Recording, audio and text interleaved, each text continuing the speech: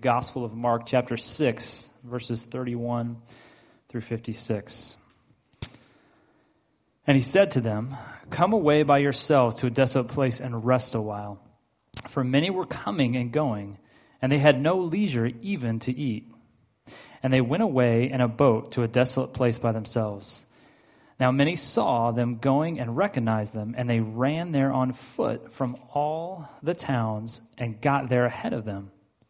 When he went ashore, he saw a great crowd, and he had compassion on them because they were like sheep without a shepherd. And he began to teach them many things. And when it grew late, his disciples came to him and said, "This is a desolate place, and the hour is now late. Send them away to go into the surrounding countryside and villages and buy themselves something to eat." But he answered them, "You give them something to eat." And he said to them, "Shall we go buy 200 denarii worth of bread and give it them to eat?" And he said to them, "How many loaves do you have? Go and see." And when they had found out, they said, 5 and 2 fish. Then he commanded them to sit down in groups on the green grass. So they sat down in groups by hundreds and by 50s. And taking the 5 loaves and the 2 fish, he looked up to heaven and said a blessing and broke the loaves and gave them to the disciples to set before the people. And he divided the 2 fish among them all. And they all ate and were satisfied. And they took up 12 baskets full of broken pieces of the fish. And those who ate the loaves were 5,000 men.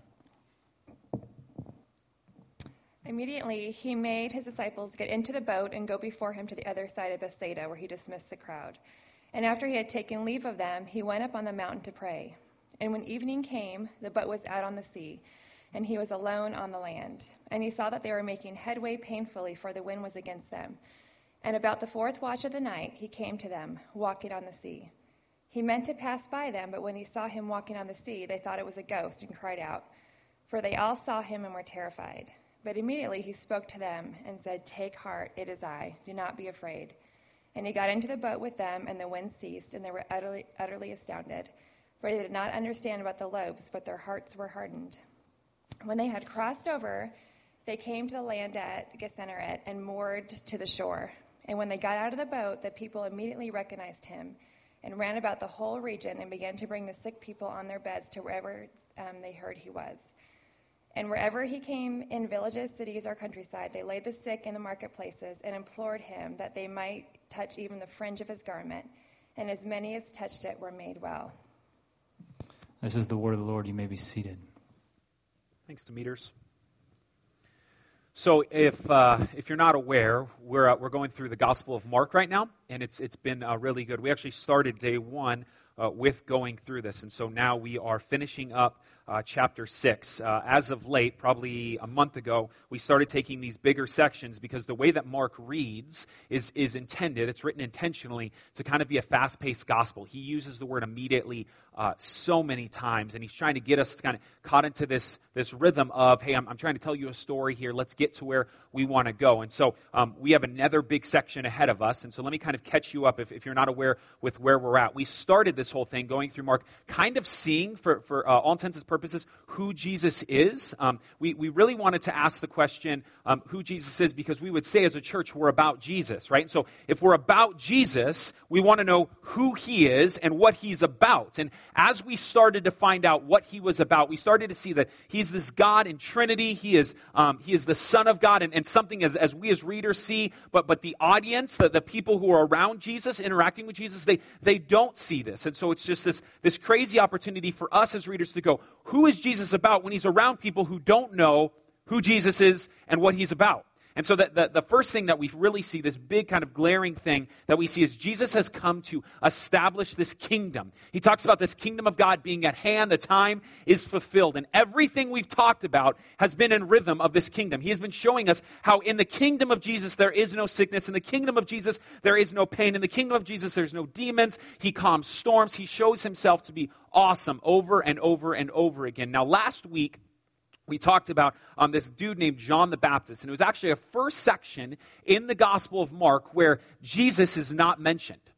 So it's this guy, John the Baptist, who is a cousin of Jesus, who ends up being martyred, killed, beheaded, for something that a pagan Roman ordered out, right? So this Roman who saw this girl dance, liked the dance, said, I'll give you whatever you want. She said, I want John the Baptist's head on a platter, and so he gave it to her, okay? And what I put in front of us was this idea that this discipleship, this road that Jesus puts in front of us was never intended to be easy. And if anyone has ever promised you that, then they sold you a bag of goods, man.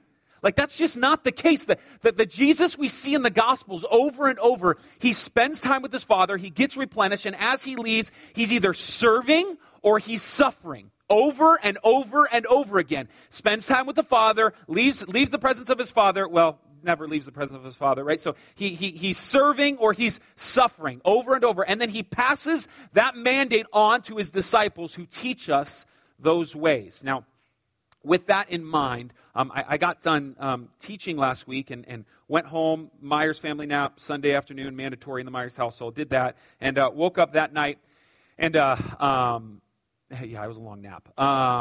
Woke up, and I was reading an article on CNN's website, and it was just this crazy article about these 4 girls, these 14 and 15-year-old girls who basically wanted to join ISIS, and so they were smuggled in, and so they ended up getting smuggled into an ISIS stronghold, and now they're joining ISIS, and there's kind of their parents want them to come back. And it was crazy reading this article because just talking about like what we as Christians have been called to do, that we are called to be in this world to be a blessing. We've been given this salvation, not because we earn it or deserve it or have done anything. There's nothing we've brought into the table, but for some reason, he has said, follow me. He has said to your heart, seek my face. And your heart has replied back, Lord, your face I will seek, right? And so you haven't done anything. You haven't conjured that up. That's something the Holy Spirit is doing within you. And as he does that within you, it's hard.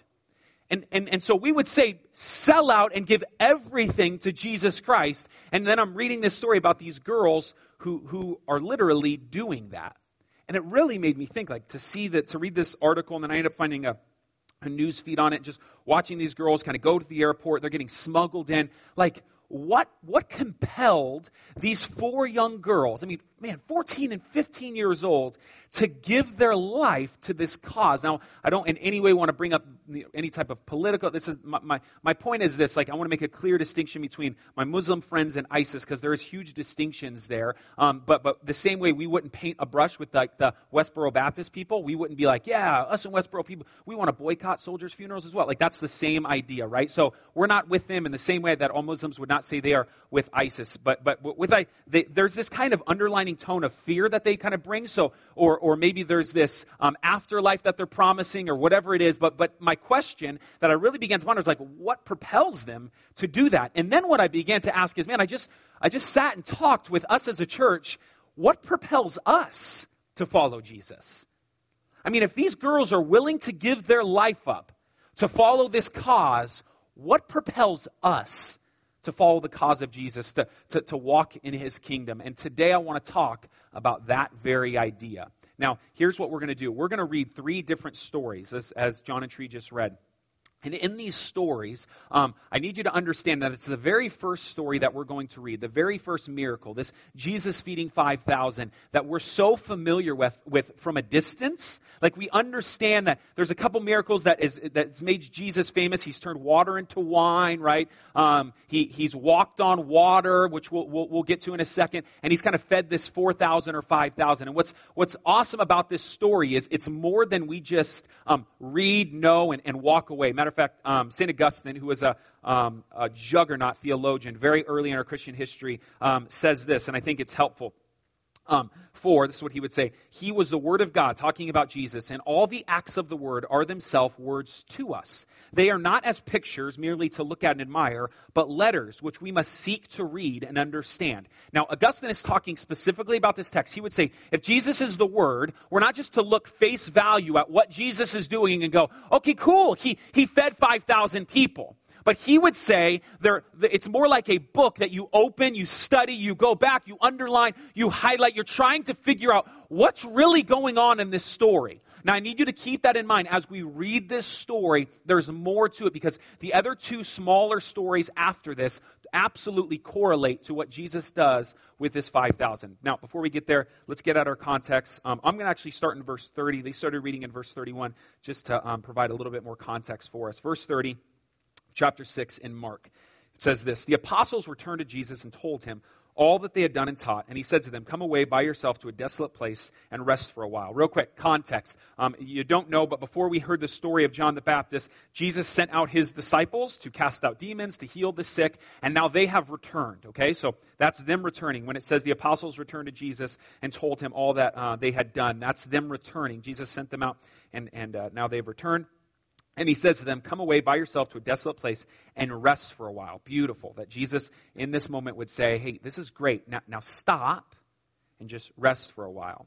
For many were coming and going, and they had no leisure even to eat. And they went away in the boat to a desolate place by themselves. So we kind of get this framework for Jesus, that he's looking at his disciples. You've done some really awesome things. Man, you went to work, and you really tried talking to your coworker today, and that was awesome. And man, you've served. You were on the setup team, or you were your greeter, or you did children's ministry. These are great things. You're doing great as a father. You're getting on the ground and playing Transformers with your kids. Okay, now I need you to be for a little bit, right? I need you to stop, and I need you to be still for a moment. I need you to rest for a while and just be with me, okay? This is the God. Now I'm trying to rev something up here. This is the God that we serve. This is the God that we have been told is a rugged road of discipleship in front of us. This is that God that points us down that road and says, "Follow me," okay? So verse 33 says this, "Now many saw them going and recognized them, and they ran there on foot from all the towns and got there ahead of them. When he went ashore, he saw a great crowd,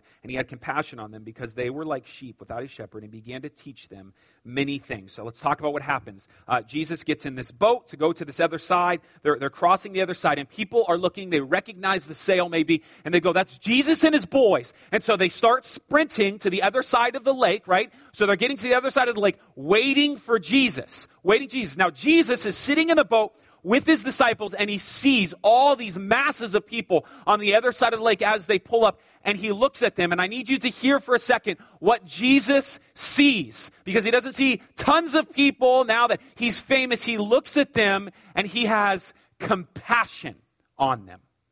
He has compassion on them.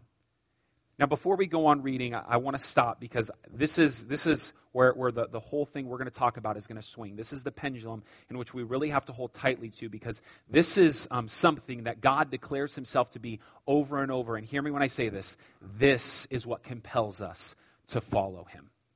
This idea that Jesus looks upon these people and us with compassion. Because as you read the Old Testament over and over and over, you know what? God declares himself to be a God of mercy and compassion. Exodus 34, Psalm 103, he is a God of mercy and compassion. Matter of fact, I was reading through this, and I kind of go through a psalm a day. And in Psalm 145, it says this: "The Lord is good to all, and his compassion is over all that he has made." So even in creating all the things that he has created, all that you look at, you and me, he looks at and said, all that I have made, compassion is interwoven in all this, because I did not have to make it. I have compassion. There's this mercy and compassion. He actually, in that psalm, goes on to explain how there's compassion. Because why would you use that? Why? There's a million things he could have used there. Like, there's love in all that I've made. There's grace in all that I've made. But he uses this word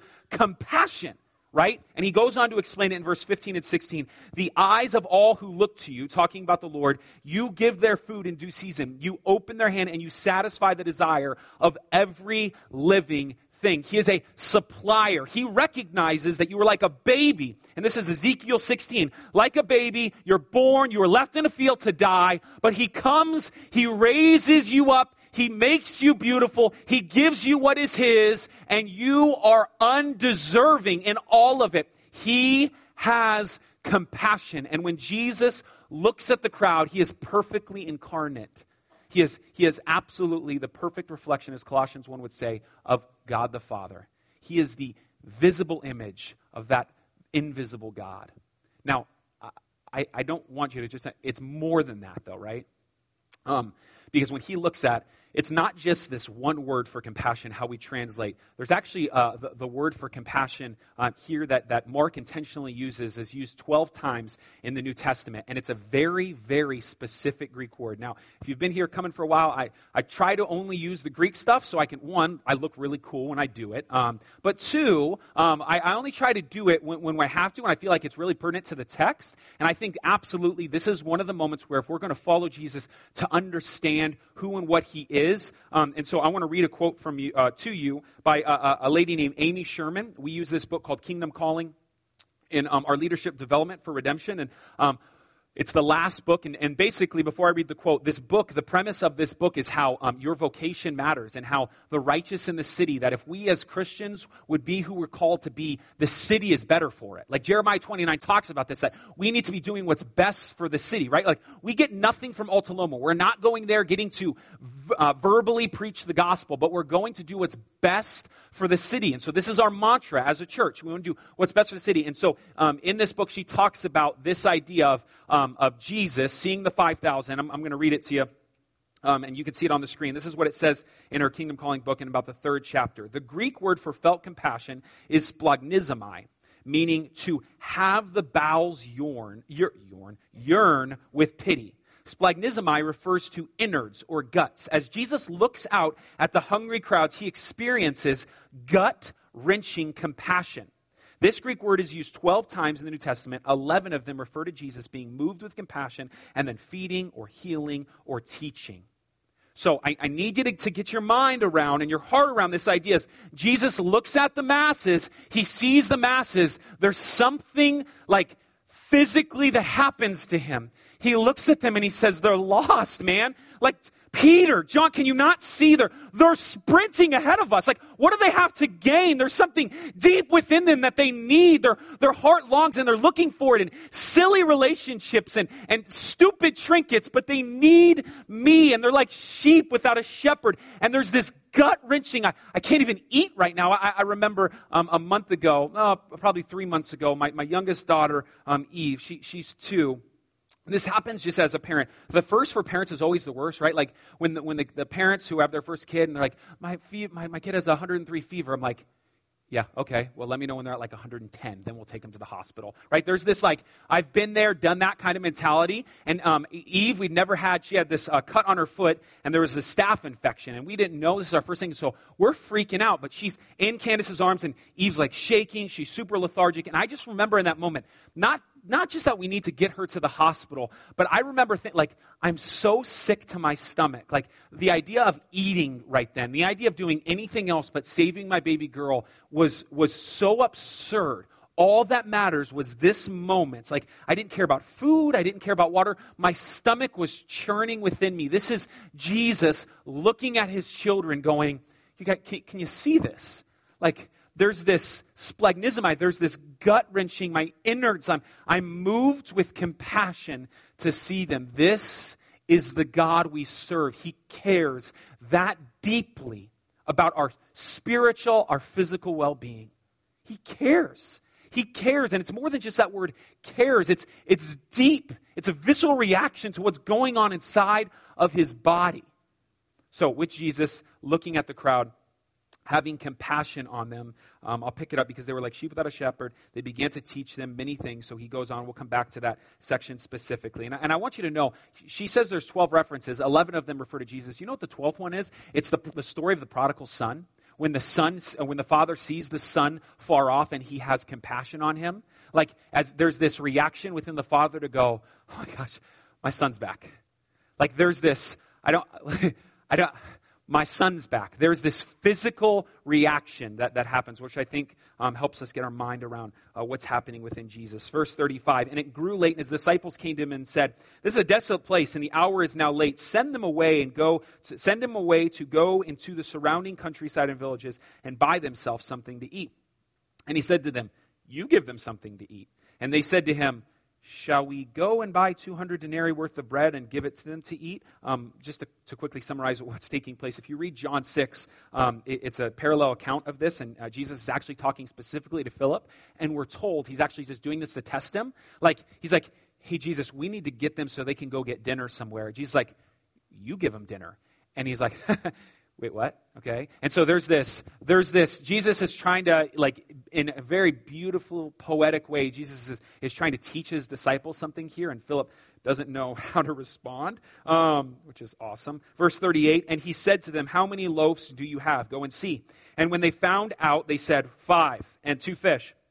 Then he commanded them all to sit down in groups on the green grass, so they sat down in groups of hundreds and 50. So essentially, they find out this little boy has some bread and fish, and so they get the bread and fish. Jesus says, okay, here's the deal. Let's set them out. I want to set them out in groups of hundreds and 50s, and just a side note, which is kind of cool, the other accounts of the other Gospels say it's a big green hill here that they're sitting on, and actually it's gardening language that's being set up, very intentional by Jesus. He has them sit in like 50 and 100 groups, and what's being portrayed in like the Greek is like it's meant to look like this huge like bouquet of flowers. Like the way that he's trying to tell us this is if you were to stand back and you were to look at this big hill countryside, it's these mass groups of people that kind of look like flowers on the countryside. It's really cool. That has nothing helpful to the text, but I just thought it would be awesome to share. Verse 41, and taking the 5 loaves and 2 fish, he looked up to heaven and said a blessing and broke the loaves and gave it to the disciples to set before the people. He divided the 2 fish among them all, and all ate and were satisfied. And they took up 12 baskets full of broken pieces of the fish, and those who ate the loaves were 5,000 men. There's the miracle. There's a miracle we're familiar with. There's a miracle we know. And this is more than meets the eye. But before we get to that, let's actually break down the context here, because it says 5,000 men. And maybe you've been in church long enough, you know that it's specifically referring most likely to males. Most scholars would say there's closer to 10,000 to 12,000 people. There's a lot of people here. And there's 5,000 men who ate. And then you have wives and children. And so there's a lot of people. But let's just stick with our 5,000 for a second, because this is kind of cool. So there's 5,000. Let's just say there's 5,000 total people, okay? At the end of this, Jesus, I don't know how he gets here, right? But he says, give me the fish and loaves. I don't know if they're in a picnic basket. And Jesus is reaching in like Mary Poppins, and he keeps pulling stuff out. But he's pulling out the fish and loaves, and he's feeding all these masses of people. And as he's feeding all these masses of people, they all eat to the point of satisfaction. Like literally they're full. I love how the NLT says it. It says, they all ate as much as they wanted. So there was never a moment where it goes like, do you have any extras? I'm still kind of, no. Everyone ate so much, they're stuffed drunk, and they're like, okay, enough fish. Okay, they're so full. Everyone, 5,000. Okay, so just here we go. Face value. Here's what the Bible said. Jesus just changed the molecular structure of bread and fish to feed 5,000 people. He multiplied. This is crazy. Like, if you were just to read the Bible and have a childlike heart about this, which I'm praying you do, you just read this miracle and go, wow. Okay? The dude took a foot-long Subway sandwich and fed tuna, foot-long Subway sandwich, and fed 5,000 people. 5,000. I mean, there's maybe 130 of us in this room. Imagine us arguing over 1 foot-long sub. That's not going to fill us all. There's no way around this. Jesus had to multiply this thing. I'm down in a sub myself, okay? So for all of us to be able to eat a whole sub, like 2 subs, you know what I'm saying? Elliot, 4 subs, you know what I mean? Like, there's this idea for us to be full. And Jesus is doing something crazy here. I mean, this is awesome. I mean, forget everything else. Just relish in this moment. Jesus just did a miracle. If this happened right here, we would be like, if we could believe the Bible at face value, wow. Wow. This is crazy. And so he feeds all of these people, absolutely full, and then the story goes on. Now, before we move on, that's the miracle. Now, we're going to come back to that miracle, and these other stories have everything to do with this miracle, and I'll show you how in a second, but I need you to keep that childlike faith to know that Jesus is doing something. Like Augustine said in the beginning, it's not just a miracle to see at face value. We're to take it like a book and really try to understand, what is Jesus really doing here? So let's go on. This is what it says in verse 45. After all the people had ate, they're all satisfied. It says this, immediately he made his disciples get into the boat and go before him to the other side, to Bethsaida, while he dismissed the crowd. Just real quick, I want to stop. A side note, kind of cool. Jesus doesn't go, hey, bam, 5,000 are fed, I'm out, disciples clean up. No, that's not the God we serve. Like, right? Like, I love that Jesus in this moment says, hey, disciples, go. I'll take care of this. He's shaking hands. He's making sure everyone's taken care of. He dismisses the crowd. Jesus is very much involved. He doesn't lose the smell of sheep on him. He's not some like megachurch pastor with 10 security guards around him. No, you guys go. I'll take care of everyone else. I'll dismiss the crowd. I'll clean up. This is the God we serve. It goes on as well. He dismissed the crowd. Verse 46, and after he had taken leave of them, he went up on the mountain to pray.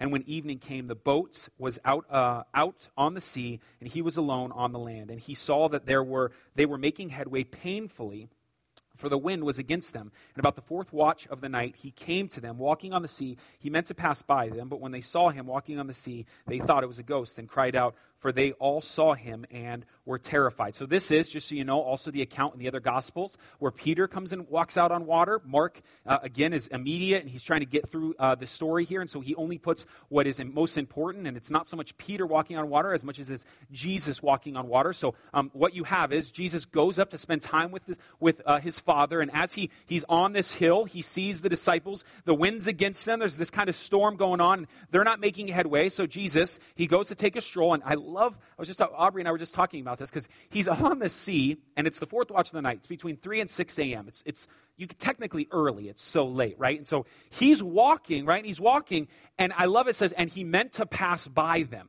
Okay, so he's like walking on the waves. He's like, oh, hey, what are you doing here? I was just on the way to the store. I was getting some bread and fish, but you guys are, hey, how, And so he totally means, and the disciples are like, they're terrified. They think it's a ghost. Just some comic relief. I think it's hilarious because Jesus is just like, what are you doing out here? Okay. I love just how Mark just puts that in. Like, he meant to pass by them. So here's Jesus. He sees them, and he gets into the boat with them. And I want you to hear what's said because I think it's helpful. Continuing in verse 50. But immediately he spoke to them and said, take heart. It is I. Do not be afraid. So he gets in the boat. They're scared. He was just walking on water. He just changed like the density of water, FYI. Water. He's walking on it, okay? On water. He's walking on water. Immediately he spoke to them and said, take heart. It is I. Do not be afraid. And he got into the boat with them, and the wind ceased. And they were utterly astounded. Listen to verse 52. They're utterly astounded. For, why are they utterly astounded? They did not understand about the loaves, but their hearts were hardened.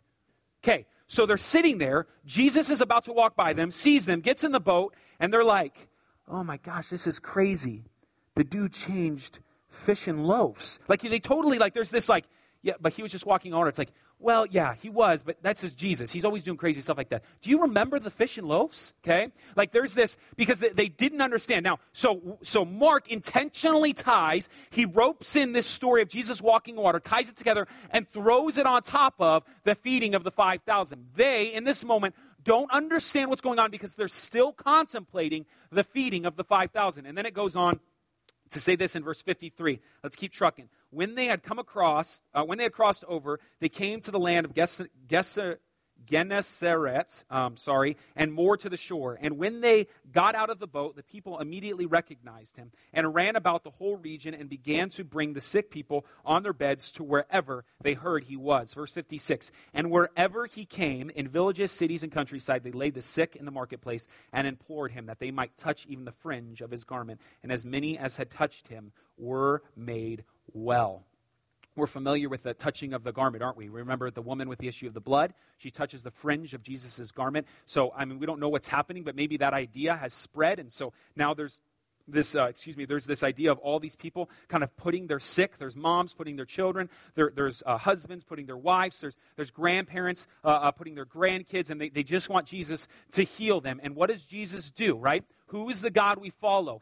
He in this moment has spent time with his Father, and what is he doing over and over? He's either suffering, or in this moment he is giving. He is serving. He's giving himself away, and so he stops and he gives. But there's more that happens in this text. Matter of fact, if you have your Bibles, can you go to John chapter 6? I try not to flip too much, but I want you to read this. If you have your Bibles, John chapter 6. If you're in Mark, you're going to go 2 books over to the right. And in John chapter 6, it gives us a little more insight as to the interaction with Jesus and these people. As they land to the other side, there's a little more interaction as to what is going on. This is what it says in John chapter 6, verse 25, okay? So we just read this story of how it happened as he crossed over and all that. When they found him on the other side, so this is the same exact story. This is just a different account of that story. When they found him on the other side of the sea, they said to him, Rabbi, when did you come here? Jesus answered, truly, truly, I say to you. Now stop real quick. They're asking why did he come here? Because they saw only his disciples get in the boat. Remember? We watched your disciples get off. When did you get in the boat, right? And he's like, well, I was walking on the water. And so, Rabbi, when did you get here? Jesus answered them, truly, truly, I say to you, you are seeking me not because you saw signs, but because you ate your fill of the loaves. Verse 27, do not work for the food that perishes, but for the food that endures to eternal life, which the Son of Man will give you. For on him God, the Father, has set his seal. Let me just, verse 26, I want you to look very specifically at verse 26, where he says, truly I say to you. In the NIV, this is what it says. I tell you the truth. Next part, this is what it says, still in verse 26. You want to be with me because I fed you, not because you understood the miraculous signs. Okay, so here it is. Let's flip everything on its head right now.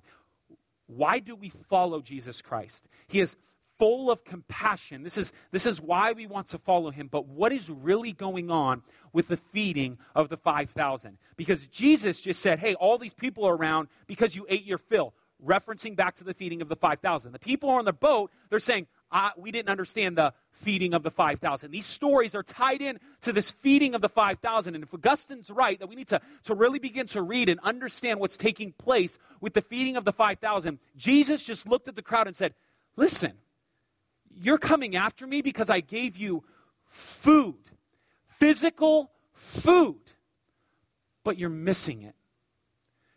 You're missing it.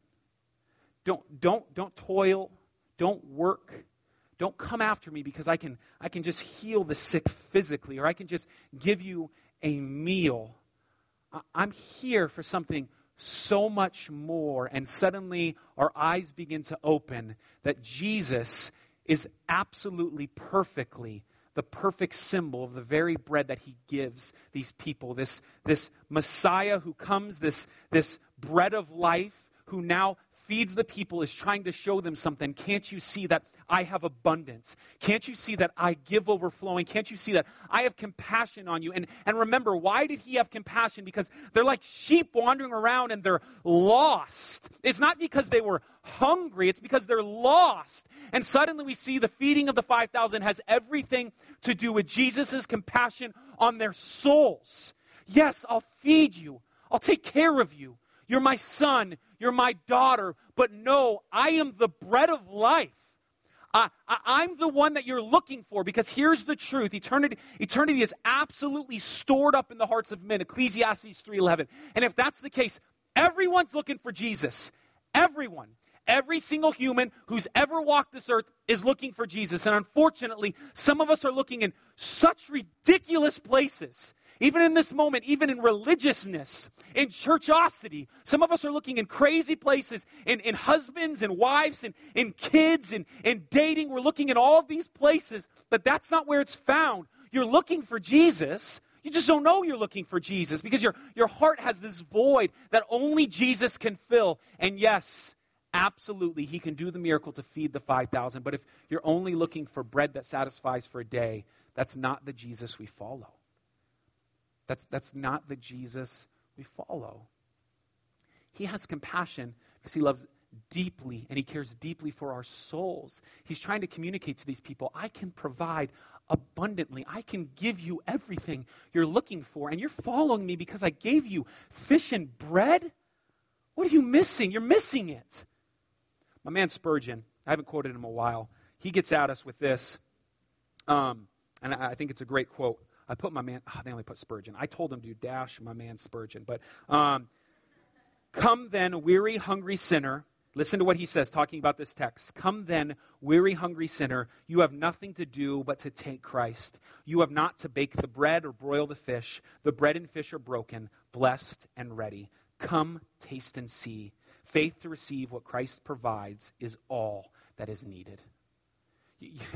Like if you are in this moment trying to get your mind around following Jesus and thinking, man, I need to get my A game right. I need to get going in the right direction, and then I'll follow Jesus. You don't get Jesus. You don't understand. It's not that he looks at you with amazement. No. He looks at you with compassion. He looks at you with compassion. Because you too once were a sheep wandering around in desperate need for a shepherd. And then suddenly you hear this voice, right? Like, that's the voice I've been longing for so long. I've been looking and listening and trying to find that voice and suddenly there's the chief shepherd, 1 Peter 5. The chief shepherd is saying, follow me. I got to tell this story, and I don't want to be the pastor who always tells like what happens that week to give sermon illustrations, but this was just too crazy. Story of the week. I was just telling some people about this, okay? So I'm driving home on Tuesday, or Monday afternoon after work, and I'm driving home, and I see like what I think is a dust storm. It's not a dust storm, it's a house on fire, and it just started. So I pull down the street, and I see that this house is on fire, and I'm the first one there. So I'm freaking out, right? I'm like, what do I do? I'm not talking to anyone. I was like, okay. So I'm standing there, and there's smoke coming out the window, and it's very hot. Next door neighbor comes out, she goes, she was freaking out. She's like, she literally did this, okay. And I'm like, is there anyone inside? She's like, I don't know. And she runs inside. I'm like, where are you going? She's like, I'm calling 911. And so as I'm sitting there, I don't know. Now this other guy rolls up, and another guy rolls up, and she has bars on the front. And she comes out again. The next door neighbor comes out as we're trying to pry these bars off. And as we're trying to pry these bars off, we eventually get these bars down. And we're saying, is anyone inside? Is anyone inside? I go to the bedroom window. I knock out the window with the rock. Hey, is there anyone inside? Is there anyone inside? We can't hear anyone. And she goes, I think she's gone right now. She usually takes her bike for a bike ride right now. So we're assuming she's not in there, but we can hear dogs. Okay, and so there's these dogs inside, and I'm sitting there, and we took off the bar, and we smashed the front window in. It's this big window, and like I'm looking from myself to the stand right here. I'm looking at this dog, and I'm saying, come on, like come out. And this dog, like it's around this hallway, it's looking, but then it peers back. And it's looking, it peers back, and somebody brought the point, maybe she was inside. We found out later she wasn't inside. But I'm looking, and this dog will not come. Like there's a couch the dog can jump on, come out the window. And I'm trying to plead with this dog. And you need to understand, I'm not an animal person, okay? Now, I don't want a dog to burn alive, but I'm not an animal person, okay? So I'm like, listen, you don't want to come, deuces. I'm out. I got to get home, okay? No, not happening. So I'm like trying to plead with this dog. Eventually the firefighters arrive, and these dogs, they never come out. And these dogs, this is where it gets a little morbid, these dogs totally die. They burn alive in this house. Now, hear me when I say this. That's not a great way to finish that story. But the point was this. The sermon illustration sounded way better in my mind, okay? The point was this. As I'm looking at these dogs, I remember driving home, and something really clicked. And I'm not just because like I'm the pastor or whatever, but I honestly I felt like in this moment, that's absolutely what Jesus is like doing to our family, our friends, or even some of us. Like sitting there pleading, and it was so hot. Like you can't get close to it, hot. And you're sitting here like you're in an inferno right now. Like get out. Like Jesus just absolutely get out. Like there's smokes on you. Get out of the house. But no. Like he has compassion. He cares. He wants you to get out of the house. But what are you doing? You're going to sit there and burn alive. This is crazy. The God we follow has compassion. He wants you to jump into his arms. He cares deeply for you. And if we can understand that this is the God we follow and this is what propels us, I'll close with this. It's important for us as a church to understand that this isn't just the way that we view our God and how we follow, but this is also how we try to speak and live for other people to follow the God we follow. And what I mean by that is I think too often we're seeing the creator of the universe and our relationship to him as exclusive, and then we see other people as like heathens. And suddenly there's this short-term or long-term memory that we absolutely lose in that moment to go, hey, you once were dead in your trespasses. You once were dead. Matter of fact, in 1 Corinthians 6, it talks about homosexuality, greediness, it talks about licentiousness, all these things. And it says, as were such you. Like, you used to be like that. You used to be the sheep wandering around looking for a shepherd. And the posture is never one of, I have Jesus and you don't. you're a sinner. No. Okay, I'll do it. This is my exercise with my 5-year-old. I'm not rhetorical. I'm going to ask you, whose image are you made in? Okay, whose image are you made in? Is God compassionate? Then what are you? For you to be fully human is to be how your Creator has made you to be. And for you to not look at the people, your coworkers, your neighbors, your friends and family, and to have compassion is ridiculous. To think you're awesome in this, right? So like, I love to build stuff. I love to build stuff, whether it be like we're building the garden or my boy's bunk bed or whatever it is. But my father-in-law is a contractor, okay? So I need you to understand, like, anytime I build something, look, I built a bed. He's like, I just built a house, okay? So I'm always like one step behind, okay? Now, it would be silly for me to walk into that house and go, Joe, this is nice. What kind of hammer did you use? Okay? And I pick up the hammer and go, this is one awesome hammer. This hammer did all this? Okay? That would be ridiculous. To think that it's the tool? No, like Joe thought this through. He had the blueprints. He used the tool. Ladies and gentlemen, you're not the contractor. You're the tool. Well, you're not a tool. You're the tool. Okay? In that moment, for us to recognize that Jesus is using us not because we deserve anything, but that we would be a people of compassion because compassion has been shown to us.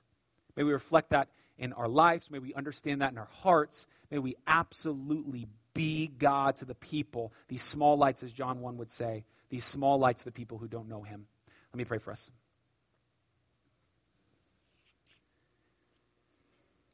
Father, thank you so much for who you are, for your grace, for your love, and the fact that you are a God of compassion. We understand that at the core of everything you do, everything you've woven in is compassion and mercy. And so we really want to rely on that to understand that it's not how we get there or what we've done, but it's what you've done. And Jesus, all you've told us in John 6, that the work of God is to trust, to rely, to be with the one that the Father has sent. That's the work of God, to trust you, Jesus. That's it. May we do that. May we trust you every single day and rely on the fact that it's your good works, that it's you doing what you're doing, and then may we be a people that reflect that to our community. May we live all of our life, all for you, Jesus. We love you, we praise you, and we absolutely thank you, not just for your miraculous works, but for the reason in which you do them, to show us you. It's in your name we pray. Amen. So as always, we take some time to just be for a little bit. And so we're just going to take a couple